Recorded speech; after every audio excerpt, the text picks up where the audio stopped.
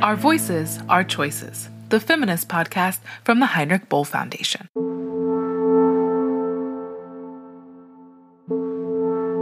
It is for those of us who currently have the power and are in the positions of power to really kind of humble ourselves and say, whatever we have been doing and putting so much money into, some of it worked, but a lot of it has not. What are we doing wrong? There is, of course, just the reality of the fact that much of this money is coming from wealthier nations. A lot of this funding has been amassed through histories of colonization, histories of war, histories of oppression. Welcome back to Feminist Development Policy, a pathway towards feminist global collaboration. I'm Sammy Blassingame, and this is episode 4 of our 5-part series. This episode, we're diving into the topic of funding. What does it look like? Who is it reaching? And what do we need to be doing to ensure it helps achieve a feminist agenda of economic, social, and environmental justice? As you will see, funding in the development space is marred by a myriad of challenges with deep structural roots that we hope to provide you with space to reflect on. We would also like to acknowledge the incredible work of feminist and women's organizations and funders who, over the years, have been leading the way to improve funding structures and ensure that funding gets to those who are working every day to bring needed change throughout our societies. You will find several publications from other actors in our show notes. To start us off, we wanted to share this wonderful quote with you from our guest, Sanyu, who joined us for episode 3. There's just something magical about when feminists come together to dream and imagine other ways of being. It's not just magical, it's powerful. It's the reason why our societies look the way they look now, because of the work that our feminist elders have put. I love demanding for change as part of a collective. I love the power. I love people power and what it can do. And feminists have been doing the work of analyzing, documenting, dreaming, imagining other ways of being that would center collective care, well-being. And that's who we need to be paying attention to as we move forward. Now, to get a better overview of the funding landscape and what is needed to achieve impactful change, we spoke to 2 wonderful guests who have worked in this area for more than a decade. Our first guest is a longtime activist and agitator in the feminist funding landscape. Her name is Angelika Arutunova, and she joins us from the United States. I'm Angelika Arutunova, and I'm a international feminist consultant. I'm originally from Uzbekistan and I'm Armenian. I have been living in the US for the last 20 or so years and have been doing a lot of activism back home before I came here as a youth activist. And I've always been asking questions of why girls and women cannot do certain things and men can, and why there is such strong divisions in societies among people of different religions or a different way of presenting themselves. And those questions were not easy to answer in the quite conservative community that I was growing up in. And so feminist movements around the world are definitely something that I very deeply connect myself with. And my work over the last 20 years has focused a lot on moving resources to the feminist movements around the world, whether it is me directly being a grant maker, holding a portfolio and giving away the resources, or me doing research on where is the money for women's rights and channeling the resources that way by advocating with the funders around the world. I'm also a co-founder of Frida, the Young Feminist Fund, and constantly looking at different ways to kind of expand the pool of money that is going into feminist and social justice organizing around the world. Angelika has conceptualized, developed, and co-authored groundbreaking research on funding trends as part of AVID's, the Association of Women's in Development's Where is the Money initiative, which uncovered several things, such as the fact that on average, women's rights organizations receive only 0.13% of official development assistance and only 0.4% of all gender-related aid funding. that roughly half of women's rights organizations in the Global South operate on a median annual budget of $30,000 or less. Or that the majority of women's rights organizations have never received core or multi-year funding at all. In fact, the International Center for Research on Women found that only 2% of gender-focused aid from countries with a feminist foreign or development policy actually goes to feminist organizations. For those who are unfamiliar with the term Official Development Assistance, or ODA for short, this is a term for governmental funds that promote and specifically target the economic development and welfare of so-called developing countries. It is the largest chunk of money flowing around in the funding landscape, and broadly speaking, it's often divided into either humanitarian aid for crisis emergencies or day-to-day development assistance, including the funding of UN agencies like UN Women. Then we have funds that are flowing to and from NGOs, which are funded through a government's development assistance pot and from private institutions and individual people, giving them a higher level of independence than governments, who are accountable to their taxpayers. And then, aside from that, we have the private philanthropic sector, whose funds are sourced from inheritance, but also sometimes through governments and private individuals as well. Think the Gates or Open Society foundations. These organizations have the largest degree of freedom when it comes to accountability and the projects that they choose to focus on. And so money is constantly flowing within this ecosystem. But there is one major issue. Decisions on how to spend funds are often made without the people who they are said to be directed at. Within feminist global collaboration, the power to decide how funds are allocated and dispersed should be acknowledged and shared, but this is yet to be a widespread practice. Here is Angelica again with thoughts on how this disconnect plays out in practice. Who is dictating a certain agenda? Is it coming from the community itself? Is that the migrants, this is LGBTIQ community that is saying this is what we need and this is what the funding should look like? Or is it coming from the quote unquote top? And that is the problem that we see in all of this, is in addition to all of the sources of money are not talking to one another and creating their own agendas, they're also not talking to the communities that are impacted. That is the biggest problem in the funding ecosystem currently. Majority of the programs are being developed outside of even a conversation with the communities that are impacted. And so I think that's also where I'm seeing the mistake that comes with this, we have the money, we can fix the problem. And doing it with a very rigid response of, okay, if we put this matrix together of this impact, indicators, and then we'll just go, one by one, and in a very linear idea of what progress is. Progress doesn't work this way. Change doesn't work this way. Let's channel those resources to people who are actually at the forefront of experiencing the oppressions and maybe having better ideas of how to solve them. And if they don't have ideas how to solve them right now, it's also because they've never been invested in, because they've never actually had spaciousness, oxygen, and resources to think of their ideas. So let's just step back, put the resources out there, and stop measuring every dollar we spend and can I attribute this change to me? Social change takes time. It is progressive. And so this is the difference between the current development system, which is very matrix oriented and indicators and all of this nitty gritties, versus let's just put the money out there and let things flourish. If you tuned in to previous episodes, you'll know that our guests have already mentioned the limitations of focusing solely on metrics and log frames, or how colonial continuities are present in current developmental practice. And if we discuss what funding could look like with a more feminist global collaboration, the same recognitions apply.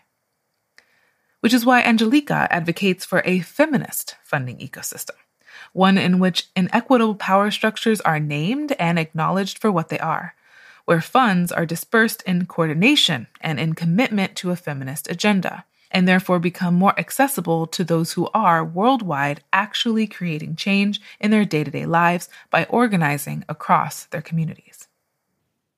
This idea of the feminist funding ecosystem is deeply, deeply rooted in the understanding that the resource distribution that we have right now is problematic. The way the resources have been generated over history and the extraction of resources from a lot of places and communities and people has been very problematic, and the system that is now trying to fix it, quote unquote, is part of a problem, right? It is being created and set up by this unfair extraction of resources from particular communities. What this funding ecosystem hopefully is able to shift its position is that we need to redistribute those resources back to the communities that have been exploited and extracted for hundreds and hundreds of years with trust that they will know what to do with this money. Because that's another piece that we are not seeing right now. There is absolutely no trust in the impacted communities that they know what needs to happen. There is this hierarchy of privilege that is happening is in addition to we have the money, we also have the answers. And that is not the case. And the idea of this feminist funding ecosystem is that to really deeply undo those colonial relationships in the development world. Consequences of this status quo is that the resources that are out there are getting lost along the way. A study by Mama Cash and GenderNet from 2020 highlighted that, remarkably, 3/4 of ODA does not leave bilateral development agencies, with it being circulated instead into agencies' gender programming instead of financing the work of feminist organizations directly. The remaining money that is allocated outside of development agencies goes almost entirely to larger international non-governmental organizations, the vast majority based in the global north. Does this mean that we're currently seeing more money channeled elsewhere, such as into the expenses and salaries of people working in organizations based in the global north? This is an uncomfortable discussion for the sector and many people within it, but a reality that must be faced if we are to be serious about achieving feminist goals within feminist global collaboration. Paired with this is the various degrees of power the current funding landscape produces. Being a donor or receiver of funds means holding different and often unequal positions of power. So the question is, how can we redress this? Here's Angelica again with a suggestion. I look at this from a way of there is a power imbalance or there's a power differential. The way we can look at it is there is a power differential among all of us in whatever ways we show up. It becomes imbalanced when it's not recognized, when it's not named, when it's not addressed, and when it's not transparent. I think the power differential can absolutely stay there and we cannot do anything about it. People who have resources and people who do not have resources have different power presenting. How we're using that power is a different story. Naming it that I have resources that you don't currently have should not give me power over you. That's where the imbalance happens. And I'm unpacking this because oftentimes I don't see this conversation being unpacked within the foundations. There is a lot of, oftentimes, is very nominal kind of value statements that are oftentimes sound hollow to me because there hasn't been a lot of the power analysis internally within the development structures or philanthropy structures. Our other guest this episode is Chantel de Nobrega. She currently works as the grants manager at Mama Cash, and as such, she is quite familiar with what it takes to actively dismantle these power imbalances and authentically navigate the power differentials that Angelica speaks of. Chantel joins us from her home in Cape Town. I'm Chantal de Nobrega. I have worked in philanthropy for, I think, about 10 years, a bit more than that. Although I've worked in human rights organizing really since I was a student, I guess. So that's about 20 years ago. And I've worked a lot on feminist organizing, queer organizing, anti-racism, access to social services. I've worked in a lot of different areas. So Chantal brings a wealth of experience as to how funding practices shape our societies, and having held multiple positions within Mama Cash, she can also speak to the ways her organization and others like it are working to establish a new status quo within the funding world. Well, Mama Cash is a women's fund. I believe we are the first international women's fund. So it started in 1983. We turn 40 next year, which is super exciting.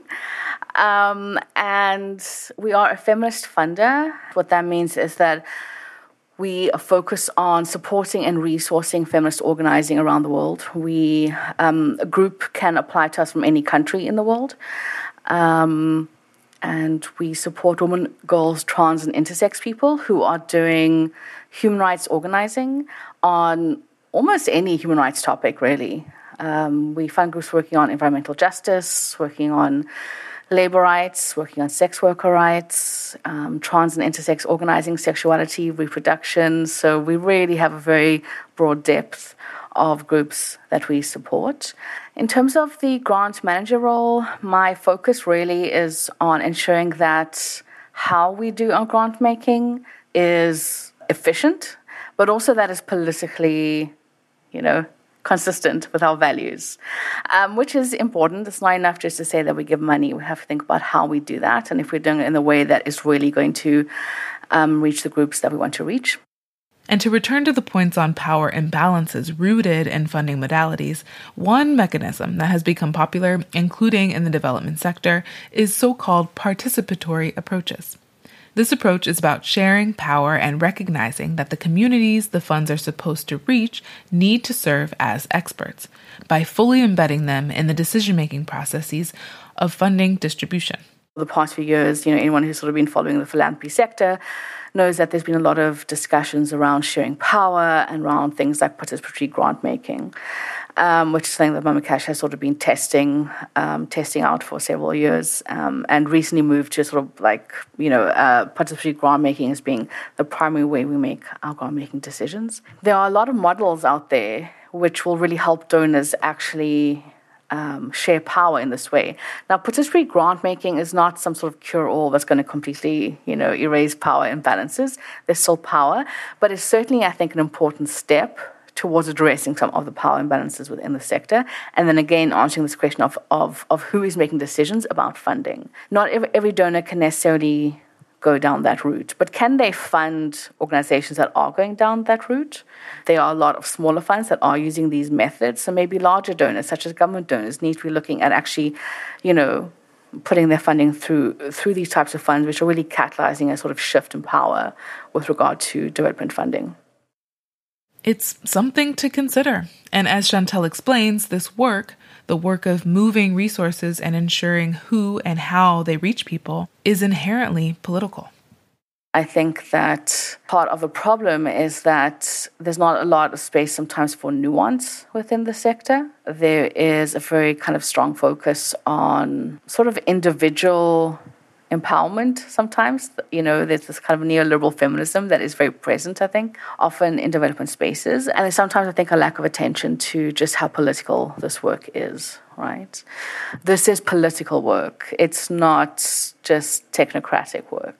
And so that can often impact the way we do our work, because we're trying to access funding that can be difficult for smaller groups to access, and sort of try to ensure that it's reaching really incredible feminist activism.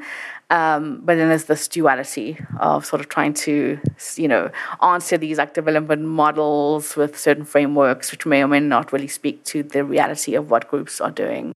Now, we see it as our job to do that. But I think that more sort of openness to the politics of this work and some flexibility on the part of like government donors and larger donors is something which I think would really help kind of make the context a little bit easier, I think. Because it feels like it kind of runs as a common thread across the sector. And even sometimes donors with the best of intentions sort of perpetuate this. In talking about the flow of money around the concept of development, Chantel made a really good point about how we need to be thinking about development policy in the context of a country's overall political agenda. Maybe a broader question, but one that I think we should speak about, which is the way that, a feminist development policy is really just one pillar in transformational change, right? It's not completely going to transform things. It's a starting point, I think, for governments, particularly in the global north, to consider the interconnectedness of their other policies, such as their domestic policies or their foreign policies. How are those connecting to the development sector? How are actions taken by companies who are from the global north but working in the global south? How is that undermining human rights, such as capital flight through tax avoidance or violence against land defenders? Development policy really is not enough. What there needs to be is policy coherence across trade, diplomacy, security, and there can be a lot of hypocrisy on the part of governments who claim support for feminist agendas publicly. Meanwhile, they're investing significantly in policies that are advancing climate change, right? So if countries are going to claim to embrace feminist principles as part of their policies, this needs to include things like more humane immigration and asylum policies. Will they make commitments to peace and security, such as ending arms exports? So I think it's really important that we also think about policy as something which is not just a standalone or something connected to all the other choices that these governments make. The point Chantel is making about policy coherence is in fact an essential element of feminist global collaboration. And it's pretty clear that if we're serious about implementing a feminist development policy, governments must do more than fund a higher percentage of gender-focused initiatives in the Global South. Feminist principles must permeate all decisions across the political spectrum, from foreign to economic policy and on to interior policies, such as those that address migration. Another thing we need to be keeping our eye on are recent political developments and increased funding to right-wing groups. A tangible example is what we're seeing with Sweden's newly elected right-wing government, which will revoke its feminist foreign policy. Sweden became the first country in 2014 to officially adopt a feminist foreign policy, an approach that aimed to address barriers to gender equality and include a gender perspective in all policy development and decision-making. Here's Angelica again with some context. If we look at the Nordic states and European states, traditionally they have been providing a lot of the kind of progressive, quote unquote, development assistance, but that is shifting a lot. And the election of conservative governments across Europe has definitely impacted of how much money is going to the progressive agendas around the world. And with the latest two developments, one over the last 10 years, the migration increase, as Europeans call it, crisis, which in many cases they themselves created by colonial past. And then the second one in the last 8 months, the war in Ukraine. Response to both of those pieces has been that a lot of the development assistance from the European countries has shrunk and has been actually shifted back to the internal security budgets, an increase of the military spendings within the countries that usually did not have as much of the military spending. I think that there's a deep work that needs to happen within the societies that are living under very militarized regimes, like United States, like a lot of the governments who are spending such a huge chunks of money on military industrial complex, to really shift from that. And on that note, here is a good time to highlight the tendency of government funders to justify their traditionally strict oversight of the funds they disperse with the fact that it is taxpayer money. But what does that say about the much larger sums of money going into fossil fuels or military spending as subsidies? Not to play into the whataboutisms of this discourse, but is there strict and transparent oversight there? A new report by Transnational Institute finds that the richest countries, categorized as Annex II in the UN climate talks, are spending 30 times as much on their armed forces as they spend on providing climate finance for the world's most vulnerable countries, something they're actually legally bound to be doing. Some of the top 10 historical emitters of greenhouse gases are also among the top 10 global military spenders. In order of magnitude, the United States spends by far the most, followed by China, Russia, the United Kingdom, France, Japan, and Germany. The sums going into global military spending are enormous. Between 2013 and 2021, the countries just listed spent $9.45 trillion on military, 56.3% of total global military spending, which lies at a staggering $16.8 trillion. Equally alarming is a 2020 report by Investigate Europe highlighting that 30 countries of the European Economic Zone and the United Kingdom provide subsidies for fossil fuels such as coal, lignite, gas, and oil to the tune of at least 137 billion euros a year. These subsidies lay slightly behind the total annual budget of the EU at 155 billion euros and are granted in the forms of tax breaks or emissions trading systems. By now, most people in the world understand the danger of emitting high amounts of the emissions produced by fossil fuels. So if asked, we wonder whether taxpayers would be okay with the fact that their taxes are spent to ensure the continuation of fossil fuel companies such as Shell or Total Energies, whose profits will be more than 60 billion this year. And so Angelica reminds us we don't actually have a problem of scarcity when it comes to resources, but a problem of distribution. My main premise of understanding the funding system and funding trends analysis comes from the premise of there is no problem of resources. There is no scarcity of resources. We do not have scarcity of resources. And that is one mentality that we need to be shifting. We have distribution problem. The way our societies currently have been making choices of funding distribution, of resource distribution, is skewed towards violence, war, oppression, greed, corruption. It is not going towards education, health system, social justice, social beauty and joy. It is not. Look at the budgets of every single government. A bigger chunk goes to military spendings. A smaller chunk goes to social issues. If you have that disproportion in the funding, you will have a result that is not peaceful.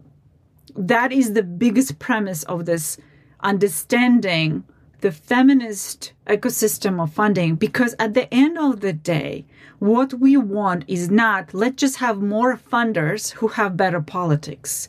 We want society that actually doesn't have to have funding to fix the problems. We want the society that is driven by joy, happiness, dignity of people. That is the piece. It's not to keep fixing the problem that we keep creating by spending the money in the wrong ways. That's the core of it. So considering the overall state of the funding ecosystem for gender equality and women's rights, it is clear, as Angelica points out, that the problem is not a lack of resources. Rather, it's the way in which funding resources flow. This is what warrants review in aim of bridging the gap between intent and practice. There are certain government initiatives that seek to ensure funding reaches grassroots groups without intermediaries and with reduced bureaucracy. These include Canada's investment of 300 million Canadian dollars within the Equality Fund in 2019, or the Dutch government's funding of the Leading from the South program. But development funding still largely operates within a top-down approach to philanthropic giving. Hence, the importance of an increased focus on participatory approaches in recent years, as we've already mentioned. Over the last 10, 15 years or more, there have been a lot of changes. And this is purely a credit to the feminist movements that have been pushing and have been talking about this and have been advocating and doing really careful organizing. The Netherlands, as example, they did not have a women's rights portfolio before AWID's first report on where is the money in 2006. And so we have to really look at the successes of the funding shifts that we have been seeing that are purely credit to the feminist organizing to make that shift. The donors did not come to this on their own. They have been advised by a lot of us. They have been educated, and that's a lot of labor. And it's a lot of unpaid labor that the feminist movements have been taking on for decades now, since Beijing Conference on Women in 1995, when commitment have been made for women and girls around the world, but it did not come with the funding. And from that point on, the feminist movements were like, wait a minute, if you want us to succeed, you need to invest some resources into us. And over the years, as issues we are addressing here have become more and more urgent, the way feminist groups are organizing has been changing as well, which means funding structures need to be changing as well. A lot of the organizing started shifting away from wanting to create an NGO to much more agile, fast initiatives and coming together of individuals around a particular issue, a particular strategy, or a particular tactic. And so we're seeing much more of that organizing happening rather than this traditional NGO model. And that kind of organizing does not have resourcing fueling it because the resource structure is actually not in a position to be supporting that.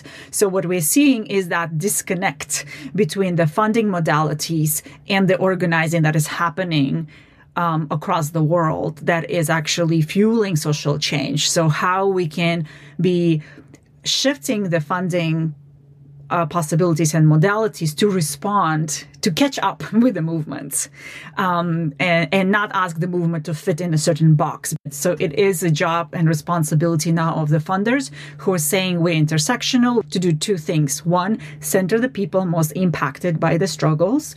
And two, make sure that you have funding modalities that are flexible, that are agile, and that are going into these different ways of supporting and resourcing the movements that needed outside of the NGO model.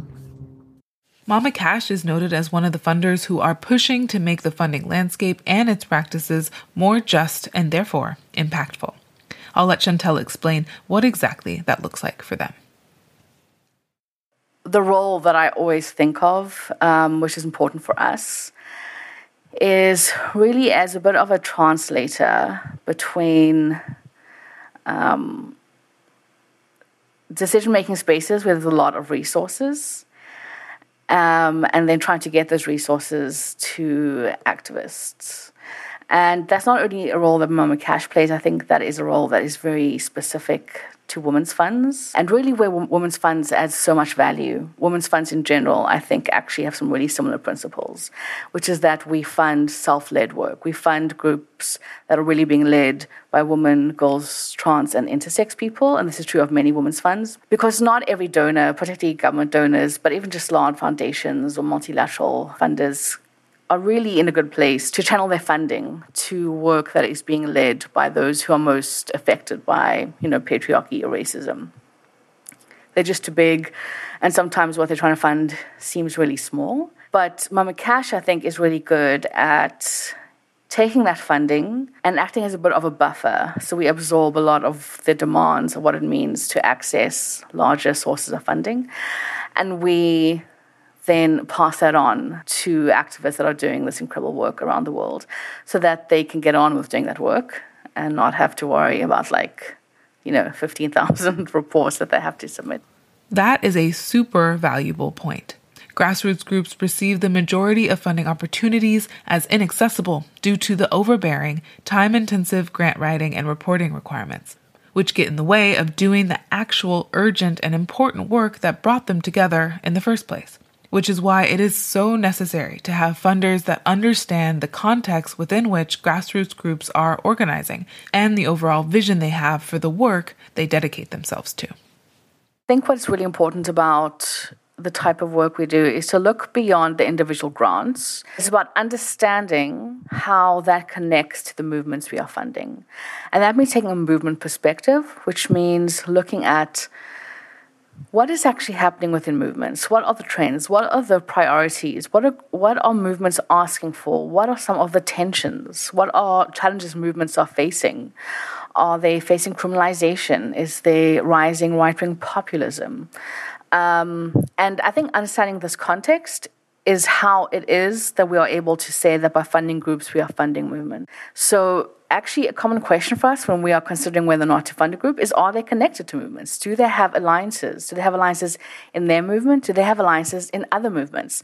That's a really important criteria for us. And overwhelmingly, what the research tells us is that the most significant factor in actually making change in these areas is an independent, well-funded, and autonomous feminist movement. It's not, macroeconomics. It's not more women in politics. These things can be helpful, but they are not the deciding factor. It's whether or not you're going to have an autonomous movement, well-funded, and grassroots grown, right? Operating nationally, not operating because an international NGO came and sort of, replanted something. So that is something which we know to be true. And so we take this movement by perspective by asking what is happening right now and how do we fund that? And we make sure that the groups we are funding are also using this movement mentality, as in they understand the importance of collective power and they are harnessing it to really affect change. Collective power is a concept truly reflective of feminist principles, which is why it is so important that funding structures are set up to enable it. Chantel shares here what doing that would bring us in terms of connecting different struggles. Well, what's important about feminist organizing is that it's really about challenging systems, challenging values, challenging social norms, challenging structures, which are stopping other people from accessing the human rights, from being safe, from being able to really grow into their full potential. And there are a lot of those types of systems. Patriarchy is obviously a massive one. Patriarchy sort of underpins so much of how this world works. But patriarchy is also connected to other systems of oppression, right? So racism, capitalism, economic injustice. Climate change is very much, I think, a reflection of, the way that we relate to the earth is really linked to the way that we relate to each other. And the way that we relate to each other as human beings is really dysfunctional. And so many of these systems are working together in order to basically stop us from being recognized as fully human and being able to access these things which we are all entitled to, being human. And because of that, it's actually important that we fund this work with that lens, which means we are funding work on climate justice. We are funding work on supporting land defenders. We are funding sex worker rights. This is all feminist work. We are funding Black liberation movements. And this is all connected to feminism. It's the same struggle. There may at times be slightly different emphasis and a different lens, but these are interconnected struggles, and we recognize that at Mama Cash. This is so important to reiterate.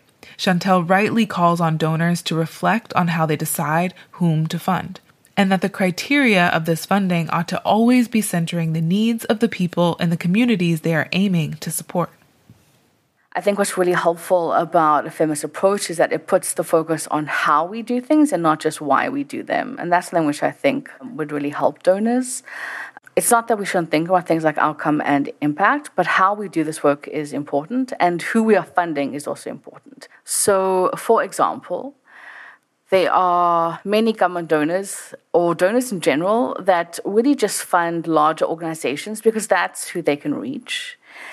And they concern themselves less with who is actually making funding decisions at that level. There are not actually that many donors, not only governments, but sometimes foundations as well, that really are paying attention to who is actually making the decisions about where this funding is going. A few years ago, Mama Cash, we did a research report. It was on funding to lesbian, bisexual women, queer women, and trans people. And I believe it was the first report of its type which focused on what is happening with regard to funding these movements globally. And something which we found was very, very interesting was that when we asked many donors if they could give us data on if their funding was actually reaching LGBTQ women, they said, well, of course it is. And then when we asked for specifics, they're like, well, we don't actually track it, right? And so this is quite a common thing, is that we're like, well, we're funding women's rights generally, or we're funding queer movements generally, and so it must be reaching LGBTQ women. And it's like, okay, but maybe it is, but how do you know LGBTQ women are leading this work, making the decisions about where the funding goes? They don't really know. And so a sort of practical suggestion, I think, is for many donors to actually really think about, are they funding movements that are actually being led by the people whose lives they are trying to change? And that is something which donors can get better at doing. It's work, but it's something which I think is really important. The way donors can start moving beyond funding established NGOs or other household names in the activist space and start actually funding incremental change is to practice what is being called trust-based philanthropy. How Mama Cash goes about funding could be considered within an understanding of this practice, which involves putting in the work to meet new people, understand their work and their values. And ultimately, it's less about funding a project for a year or two and more about funding the people and process behind it. So, how does that look? Almost all of our funding is going out through what we call the Resilience Fund. This is where most of our funding goes, and this is core funding. So groups can use the funding as they need. We do have a set of funding criteria, but this criteria that doesn't really relate to how groups want to use the money. It more relates to who they are. Are they connected to movements? Are they using a feminist approach? Are they trying to impact systems and structures? Are they self-led? Those are the typical criteria that we ask about, and we don't spend a lot of time talking about, well, exactly how are you going to use the funding, because that's really up to groups to decide. You say, for example, that you're working on sex worker rights, but you don't have any sex workers involved in leadership. Like, why is that? Are the people who are from your focus group, are they the ones who are actually receiving salaries? Or are they receiving just small amounts of money, and other people from outside of your community are getting larger salaries? So those are the types of questions that we ask, which is really about understanding what the group is about, who they are, what their politics are around the work that they do. And then once we can sort of establish that as a baseline, then we trust that groups are going to be implementing work that is in line with that. Of course, we do our checks, we ask our questions, and we check in with our networks in their context. But we really do try to base our relationships on trust, and that has been a very big organizing principle for our grant making for many, many years. Now, as we shift funding principles and advocate for the funding of more movements rather than individual groups or projects, it's important that we remain conscious of the risk of being usurped by institutional structures as they currently stand. Now, some say one of the risks of funding is that it is not actually consistent with radical politics. But if done right, how can we, in the development sector, support more radical feminist movement building?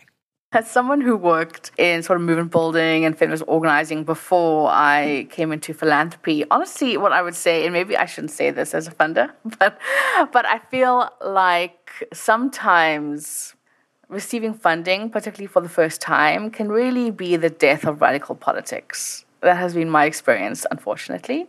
And I know sometimes the groups we speak to, they say that as well. And I would say on the part of Mama Cash, I think we are aware of the risks, and so we tend to ask these questions as well.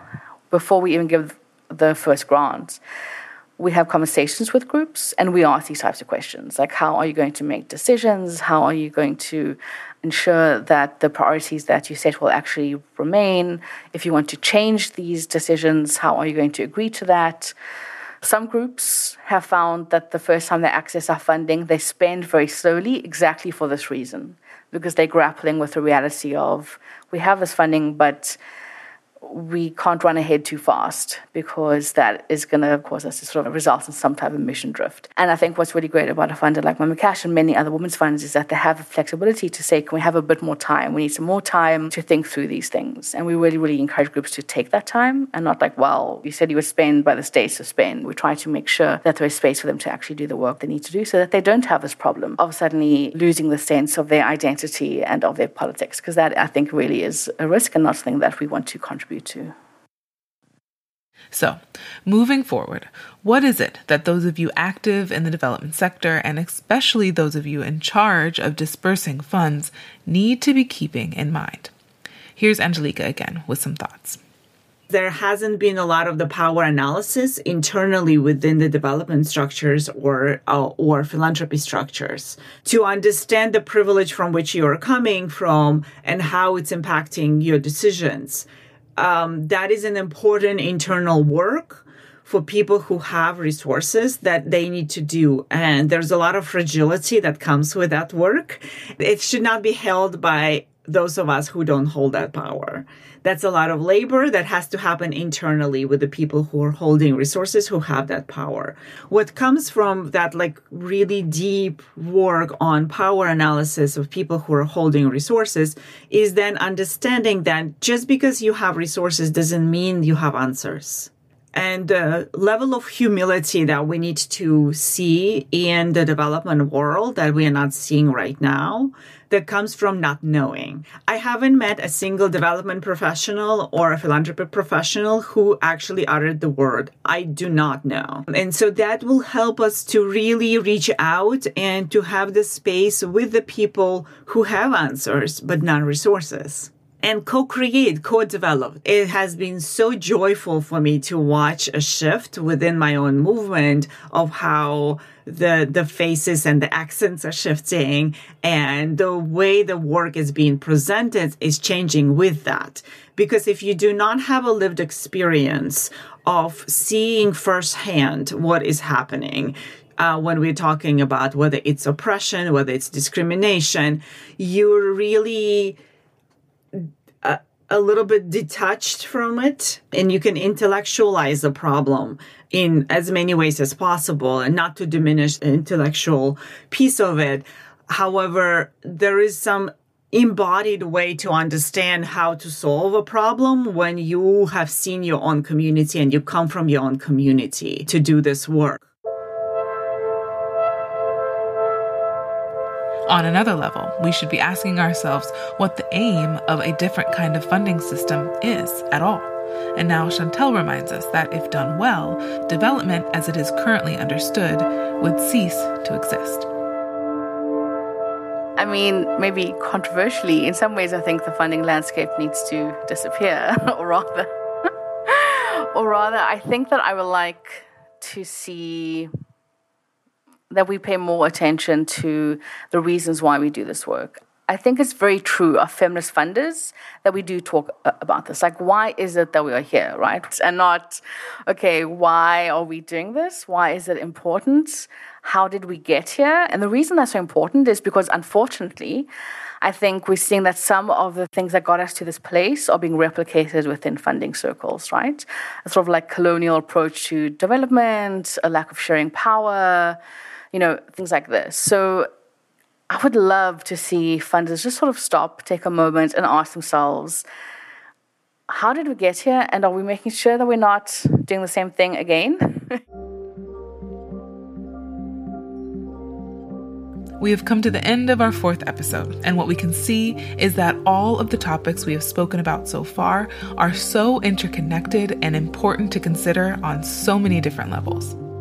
We believe this episode on funding to be such a vital one, as true feminist funding ecosystems can help bring the much-needed chance of healing the world we live in and contributing to one in which communities have the resources and space to decide what their true priorities are. Recommendations for practical action will follow, so stay tuned for those.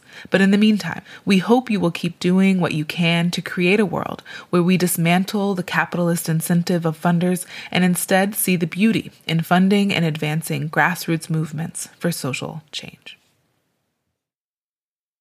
As we will do for each episode, we would like to end with a quote by an activist, scholar, or practitioner. Today, that's with wonderful words by Teo Sawa, co-chairperson of the Equality Fund. To truly drive social justice, we need people who have a love for humanity to fund this work. This radical transformation will not be created by an over-reliance on foreign foundations and overseas development aid. The revolution needs everybody to play their part, including people with wealth. This has been a podcast of our voices, our choices in the series Feminist Development Policy, a pathway towards feminist global collaboration. You can find this and other episodes on the podcast app of your choice. And if you could help us by spreading the word and rating us or recommending us to others, we would be very grateful. We'd also love to hear from you, so you can write us and send us feedback and suggestions at podcast@boell, that's BOELL.DE. Audio for this podcast was produced by Gretch and directed by me, your host, Sammy Blassingame, in collaboration with the Audio Collective. Thanks so much for listening, and see you here next time.